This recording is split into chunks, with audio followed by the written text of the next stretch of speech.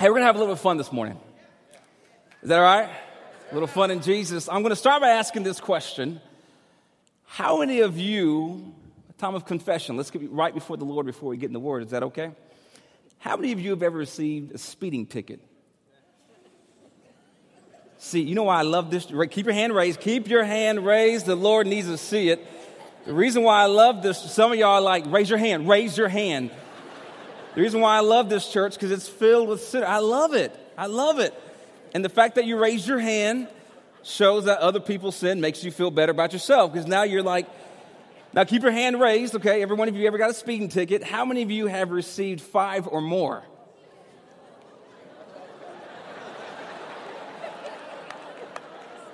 BK, our staff member, I didn't check that background check.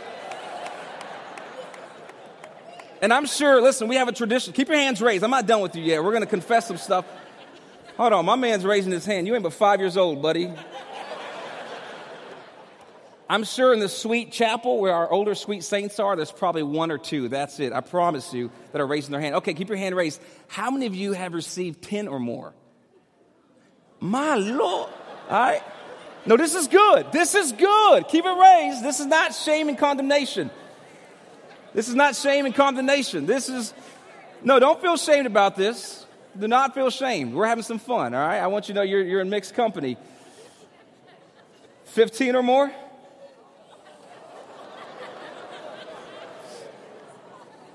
Rode your bike to church? No, I'm joking. I'm joking. You can put your hands down. You did. Put your hands down. I'm having a little bit of fun with this. Put your hands down. I have to admit, I have a heavy foot. And I always travel like I think there's a sense of urgency. And for all of you who have been stopped, specifically the ones who've been stopped a lot, normally here's what happens. You get pulled over. Your knees get really weak. You put your cell phone down like you weren't texting. For some reason, you turn the radio down as if that's going to have any effect on whether or not you get a ticket. Right? You turn it down. You put it on Christian music all of a sudden. You put your Bible there right next to you so he sees that you're a Christian. Like that's going to get you out of a ticket. And they walk up to the window. What does the police officer normally ask?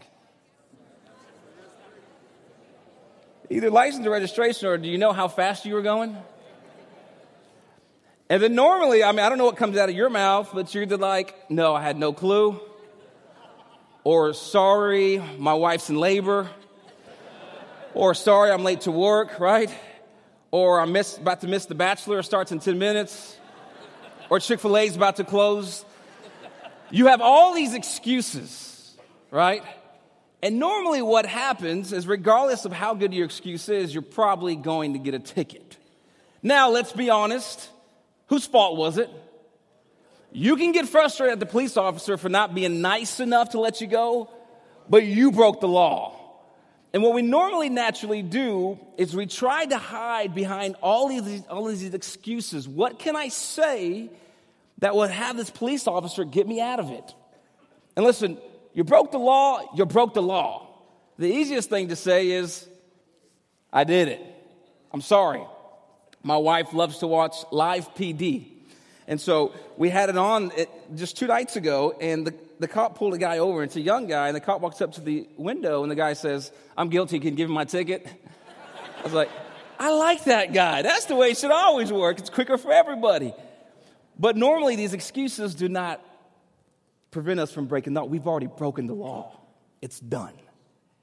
In this next passage of Scripture, what Paul is doing is saying, hey, you can give excuse after excuse after excuse, but you broke the law. You're guilty. And you can get mad at God if you want to, but whose fault is it? Whose fault is it? Is it God's fault that we sinned? Is it God's fault that we sinned? No, it's our fault. But what we're about to see is Paul begins to eliminate all these excuses that often still ring true today. People want to say God's too good of a God to send anybody to hell. Or people don't want to believe that this sweet elderly lady who's a good person but doesn't know Jesus won't go to hell. Right? How would God do that? She's sweet. She's older. She's a good person. And Paul is about to destroy all of these myths about salvation. And in fact, here's what he's done. If you've been with us from chapter 1, verse 18, all the way through chapter 3, verse 20, do you know what he's basically doing? He's letting everybody know, none of you are worthy of heaven. You think, man, that's a pretty depressing sermon from Paul. But here's what he's doing. He is trying to bury the flesh so that the spirit can live. He is burying the flesh to let you know there's nothing good within you. Nothing.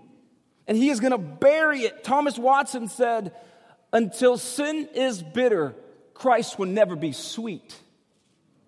What Paul is doing is getting everybody on the same page so you understand that sin is bitter. When Christine was up here and she was mentioning stuff, and I'm sure sin started coming out, right? Anybody confess some stuff you're ashamed of?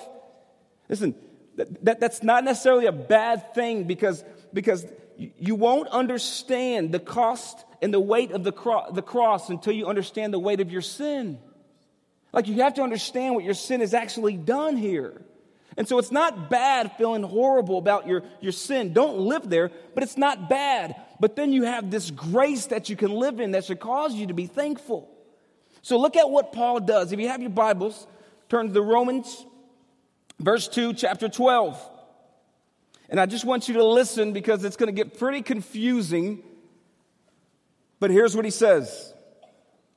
For all who have sinned without the law will also perish without the law.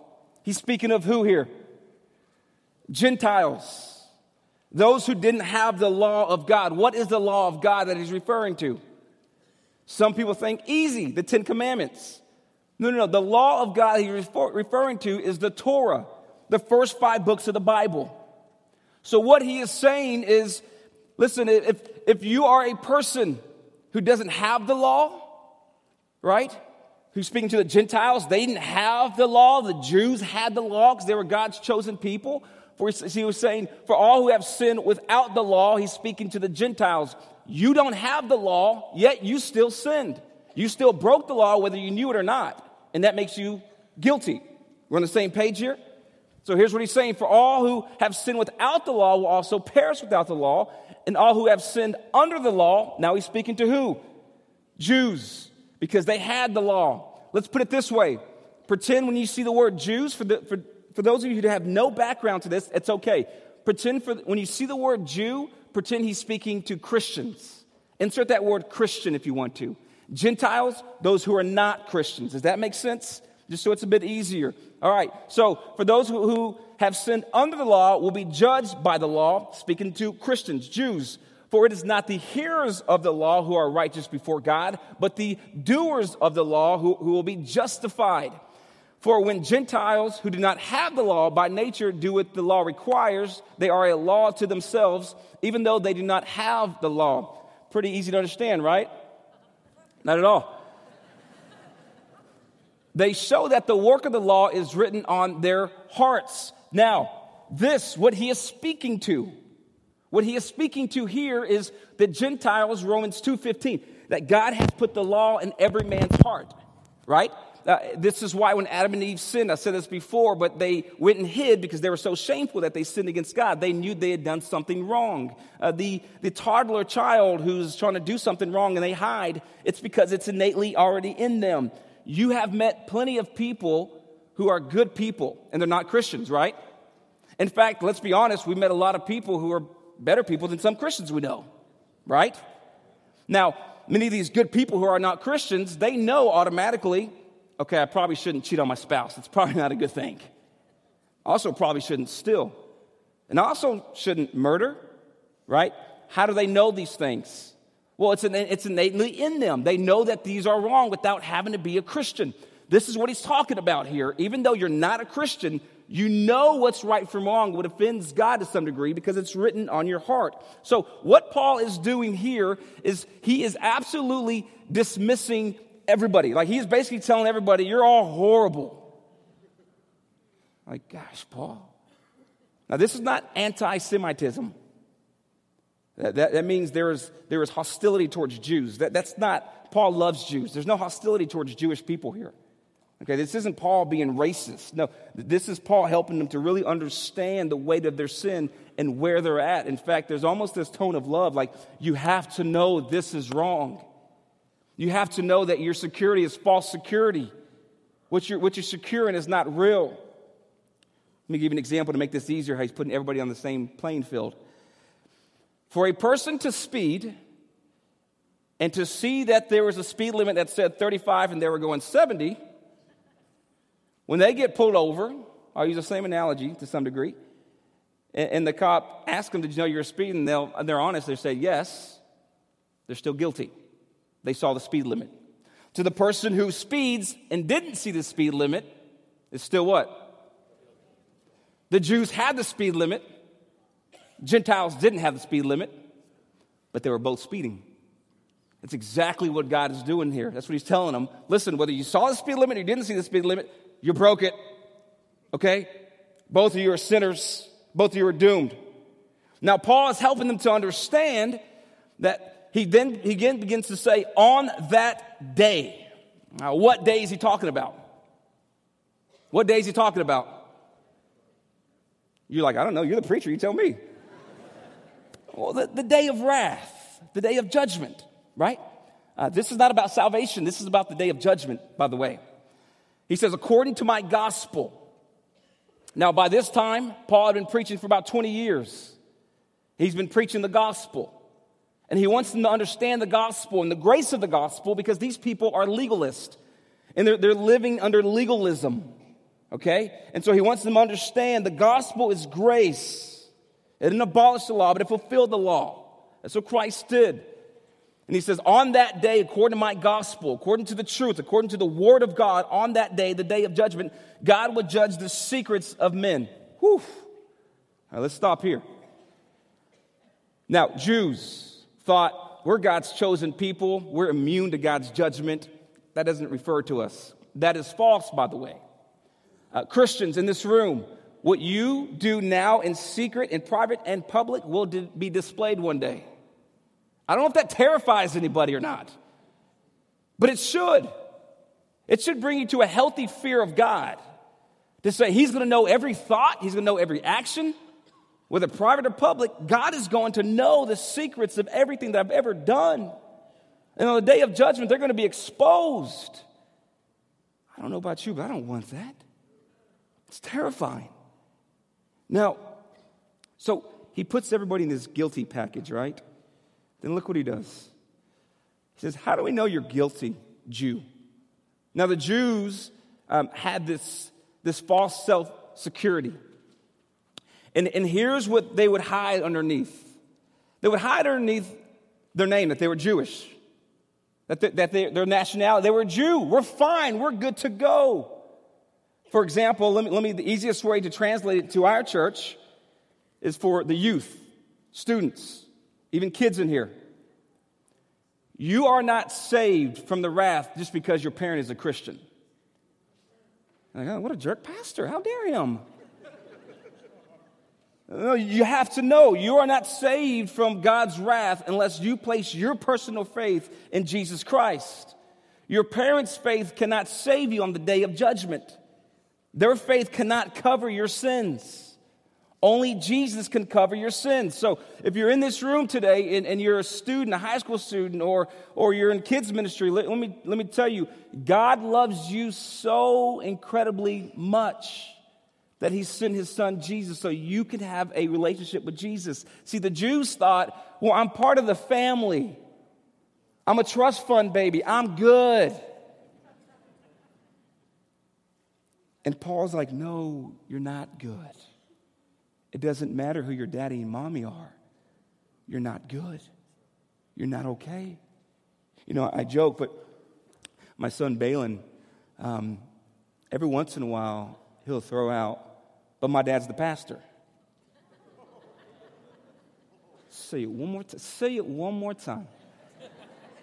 And what I have to tell the teachers in the weekday preschool or kids ministry is like, hey, I don't care if I'm the pastor.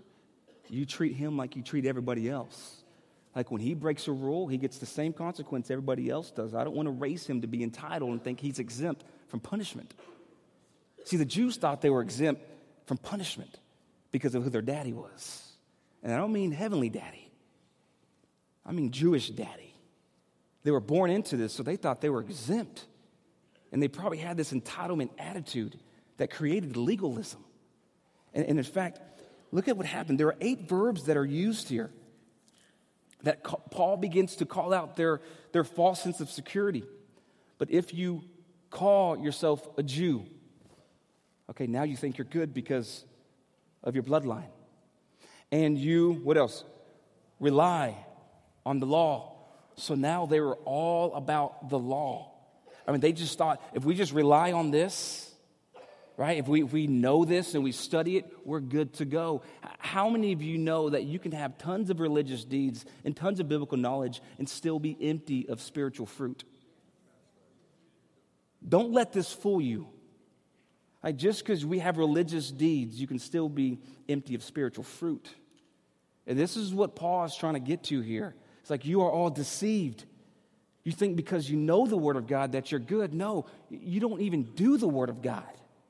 You're not okay. And this isn't even a heart of he's being mean. No, this is, can you hear this tone here? It's like, please, I don't want you to die and go to hell because you did the wrong things. Please, please. Please know that none of this saves you. Scripture memory doesn't save you. Quoting Scripture doesn't save you. Teaching Bible study doesn't save you. Coming to church doesn't save you. Please don't rely on any of this. Please. There's only one gospel that saves. This is Paul's heart and tone to these people. And so he's having to strip everything from them. And so he goes on. Look at what else we see. And they, where's it at? And they boast in God.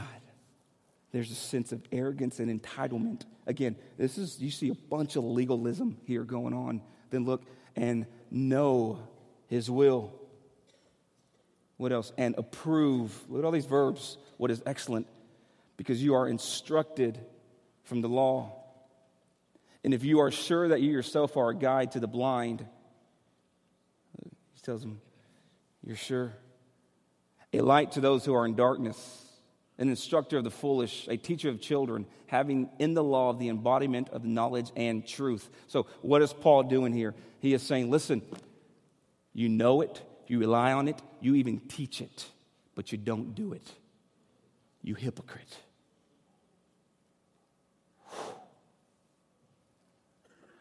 This is a good place to stop and self-examine all of ourselves for a minute. To say, how am I doing? Even me as a pastor, I thought, man, I have to get up here and teach every single Sunday. And there are times that I fail in what I'm teaching, to be transparent with you.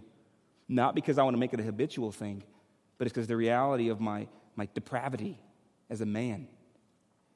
And so Paul is not saying that you're not supposed to sin. But I believe Paul is speaking to those who are sinning and have no conviction. No spiritual biblical conviction for their sin. You know, he's saying, listen, this sin should drop you. It should hurt you. You should feel it. You should understand that there's sin that's carrying you somewhere and it's taking you somewhere. And you shouldn't be okay with that. Like if you can leave here and continue sinning freely tomorrow. Like, church, there's a spiritual issue there. And that terrifies me. And that's what Paul's getting to. He's like, man, you know the Bible. You do other religious deeds. But this is scary because you're not actually applying the Bible. You're not doing what you preach. And that's terrifying. So why Paul is breaking all this legalism, you know who the legalists are, right? You have to explain that? Man, those, and I shared some of this, but you ever met people that they're so strict on, they're kind of like, if they'll sit in the sermon, they're trying to figure out what I said wrong. They already have my email pulled up and come on, say it. There it goes, oh yeah. I got my Bible app up, and he's wrong. Can't wait to get him. It's like they're fruit inspectors. Am I getting somewhere here? Some of you aren't laughing like, whatever. Where's that in the Bible, fruit inspector? Probably talking to you today. Do you know what I'm talking about? See, I'm preaching now. But the Jews were fruit inspectors. They inspected every other fruit but their own. And while they were internally molding away, the outside looked great, but the inside was filled with worms, eating itself out from within, because there was no true foundation in their heart. And Paul is saying, stop being a fruit inspector. And you wonder why? What's the big deal about being a fruit inspector? I love being heaven's gatekeeper. I'm good at it. I call out sin. I stand for biblical truth. Paul did it. I want to be Paul. Well, first you need to be Jesus. Be Jesus. The ones who gracefully walked with the sinners, exposed their sin, and loved them well. What's the big deal? I'll tell you the big deal. I'm glad you asked, class. Here he calls them a hypocrite. You then who teach others do not teach yourself. While you preach against stealing, you steal. Now, Paul is just not giving hypotheticals. This is straight up. He is telling them, listen, remember Jesus came into the temple for the first time and he said, this is my Father's house, supposed to be a house of what? But you made it a den of what? Yes, they were stealers. They cheated off taxes. They stole from the poor so the rich can get richer. I mean, these weren't good people here, but these were Jewish people who knew the law. And he is saying, listen, you are a thief. Why do you preach, do not steal, yet you steal? It doesn't make any sense. There's something not connecting here. He says, you say that one must not commit adultery. Do you commit adultery? Remember here, if you look back in Matthew, Jesus was speaking to the Pharisees against adultery, but they wanted to find a loophole for adultery. They thought, well, maybe if we don't act on it, but we just fantasize, it's okay. Fantasizing is not okay. Unless it's with your own spouse. That is not okay. And Jesus is speaking against that. He says, I tell you, if you look at a woman with lustful thoughts and you're fantasizing about it, it's not okay. That too is sin. So what he is speaking to the Jews here in Matthew, they wanted to find a loophole to say, yes, I'm married, but is it okay if I still fantasize? And Paul is saying, no, that's adultery too. So here he's speaking right against that. Listen, you tell them not to commit adultery, yet you want to find loopholes to sin. And the heart is evil. We will find new ways to sin, won't we? In fact, we will work harder to sin than we will to be obedient. We will set up a date to sin. Let me set up this sin day. And you would take your time investing in how you're going to sin until you arrive to the sin that's only going to lead to your destruction.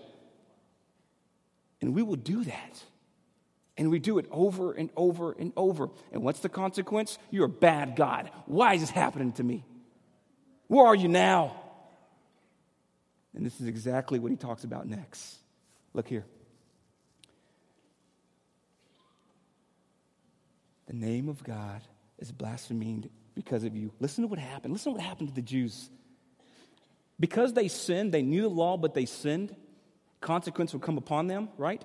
You see it all throughout the Old Testament. The temple's broken down, the walls are broke because of their sin.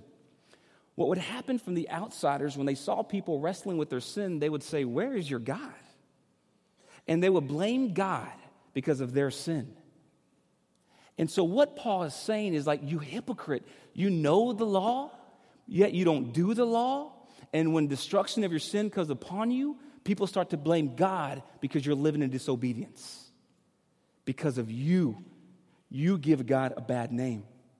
I've done this one time, and I will probably never do it again unless I really feel the Spirit leading me to. There was, when I was a college pastor, there was two scenarios. One, we had college students who would come on Wednesday night to our worship service, and they were raising their hands. They were leading a Bible study for me. And then on Sunday, it's like they were living like Satan's child. And it was happening over and over and over and over. And so I had to pull the young man aside and say, hey, listen, man, I need you to get off the fence, but you need to pick a side. Because the way you're living now, you're giving God a very bad name. And you're thinking, gosh, that's harsh, Pastor. Well, I think this is worse off to be told this. To be told, can you imagine, you are giving God a bad name? And that's what Paul is telling them here. So they're feeling it. So Paul is eliminating all of these different things. Then he goes into this circumcision. You guys ready for this? He now speaks to what brought them in a covenant before God.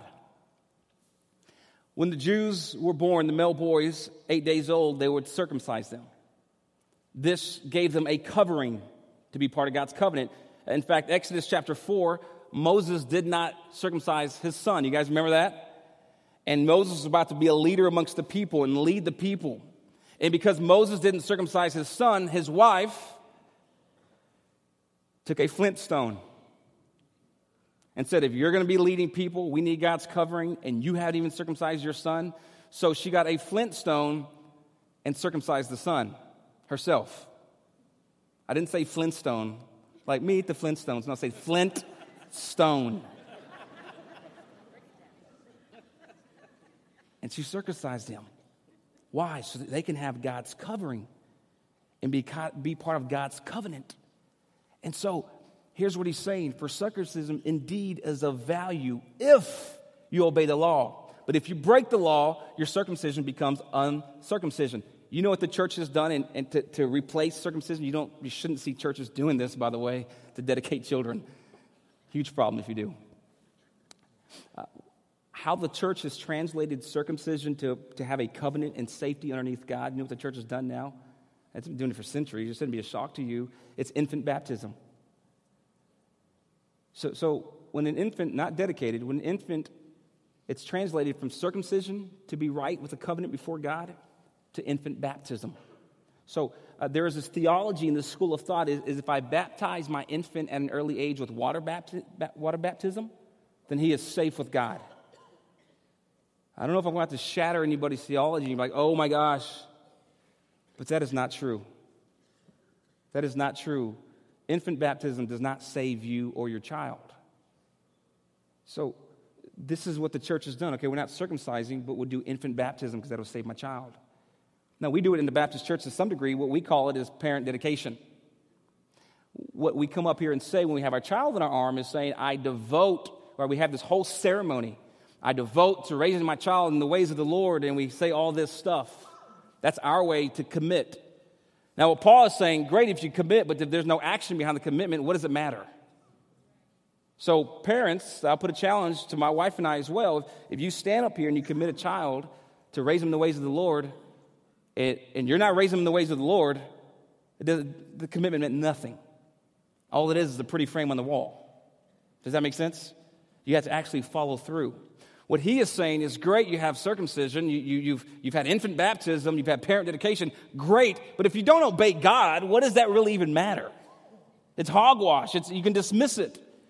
But if you break the law, your circumcision becomes uncircumcision. So if a man who is uncircumcised keeps the precepts of the law, will not his uncircumcision be regarded as circumcision?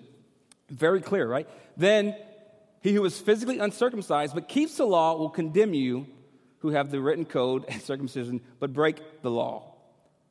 For no one is a Jew who is merely one outwardly, nor is circumcision outward and physical.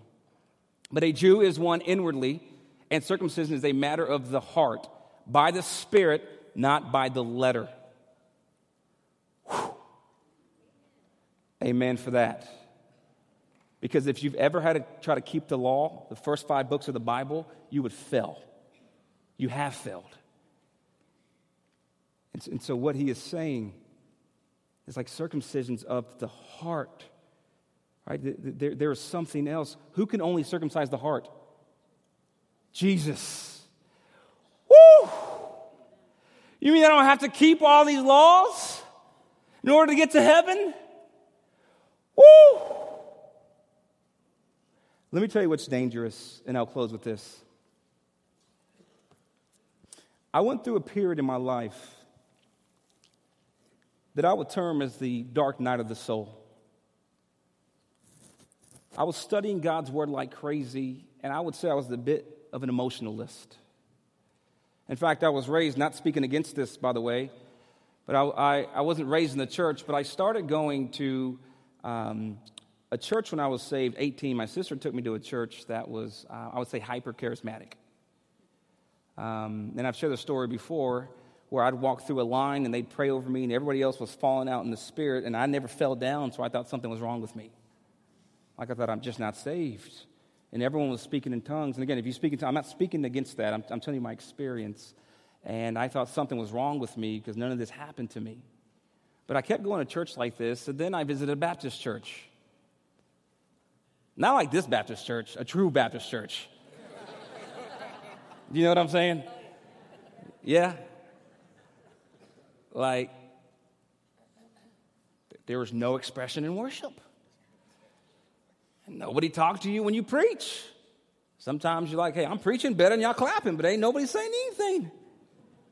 And I started, I kid you not, I went in and thought, all these people are going to hell.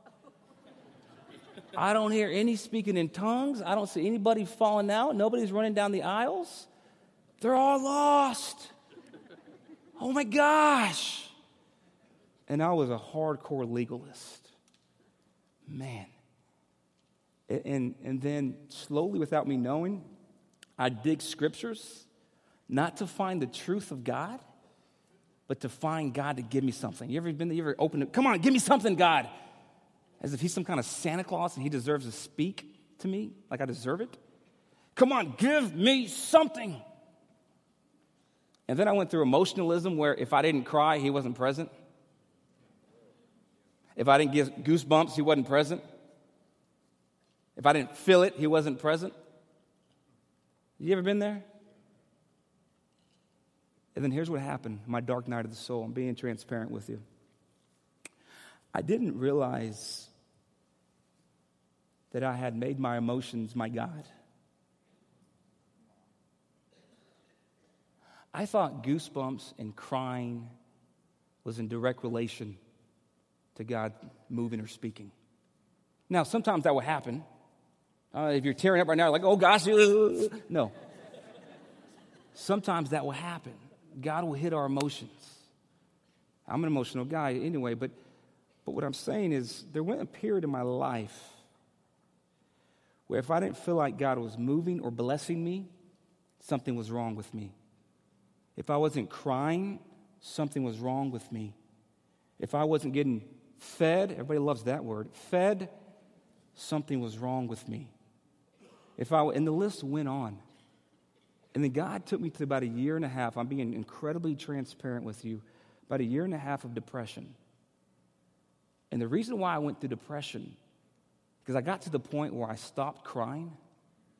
I got to the point where I couldn't hear him. I got to the point where I couldn't feel him. And what he was doing without me knowing, I look back now and I see what he did. He stripped me of the false gods in religion, emotionalism, being blessed by God every time, being used by God because I'm so gifted.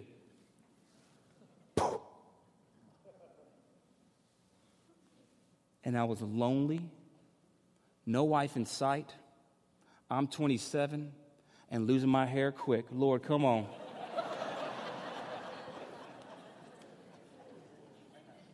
Ain't good when you're 27 and have a cul-de-sac starting to form.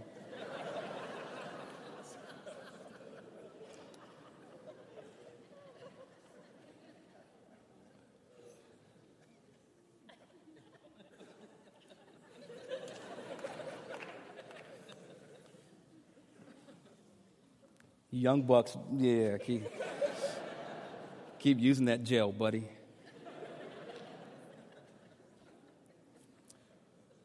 A year and a half. Can you imagine? Be transparent. There's a point where I thought if God left me, I don't even want to live. I'm just being honest with you. If the Creator has left me, what's the point of living on earth? You don't want God against you. A year and a half of emptiness. That was the best maturing time I've ever had in my life. Because it taught me that God's character was not confined to my emotions. God's character was not confined to the blessings. That regardless of how I felt, God's character was consistent. And God is not an emotional prostitute to where we prostitute him to fill emotionalism. God is much greater than that. And he took me to a place where I said, God, I don't need emotions. I don't need blessings. I don't need any of this. If you want me to be single for the rest of my life, I'll do it. Please don't do it, but I will do it.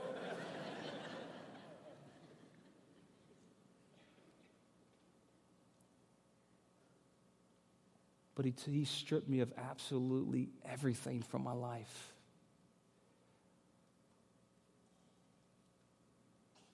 So that I realized I needed nothing but him. That is the best place you could ever be in your life. To depend on nothing else but God. What Paul is doing, and really I say Paul, but who's the author of this thing? God. There's not a mean tone here. You know what God is doing here? He is stripping them of everything. Because God has such a heart for the people that he's saying, I don't want you to depend on your resources. I don't want you to depend on mommy and daddy. I don't want you to depend on knowledge. I don't want you to depend on your position in the church and religious. I don't want you to depend on anything. Nothing at all. No boy, no girl, no woman, no man, no job, no bank account. Nothing. I want you to depend solely on God and Christ, the one that has risen those from the dead. That is the heart of God through this message. That is God's heart. So good news if you're in the place today. You're saying, I have nothing, I have no one. Man, praise God. Because you need nothing and you need no one but Christ. Because when Christ pulls you out of the valley, you will not mistaken his hand from pulling you out of the ditch from anybody else's hand, and you will know it was the hand of Christ. My wife, and I'll close on this story, and she's as sweet as can be. Smile for the camera, honey, because it's about to go on you in 3, 2, 1. Is it on? Right here. It's beautiful, way out my league.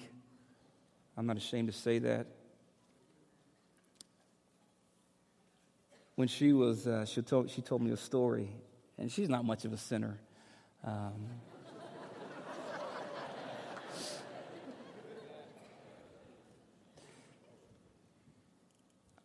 She told me a story how when she would go to college, it was a 13-mile drive down this long street, just a long road to get to college. And there's one particular time where she got pulled over. And you know my wife, like, sweet and sweet and sweet. Like, my wife doesn't talk about anybody. Like, she's boring. She don't like to ever sin. But so the cop pulls over 2 people at a time because it's my wife and a guy. He's in the car in front of her and she's behind him. She didn't tell me like he was hitting on her, but I don't like him. I don't know who he is, but there's my wife and a guy, and they both get pulled over by the same cop. So the cop goes to her window and she's, I'm guilty. And she's crying. She's straight up crying. And it's a real cry, not some of the front cries that some of you do to get out of tickets. This is a true, real cry. And she's crying, and the cop comes, like, you know you're speeding? She's like, yes, I know I was speeding. You know how fast you were going? She's like, yes, 85 and a 45. I'm so sorry.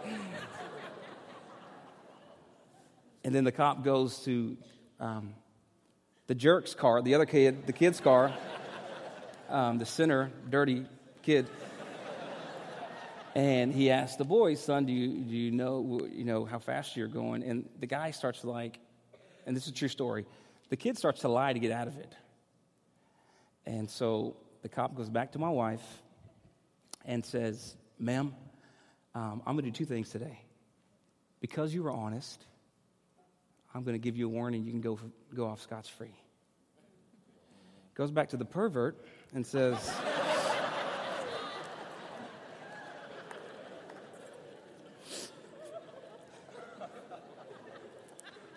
I hope he doubled his fine.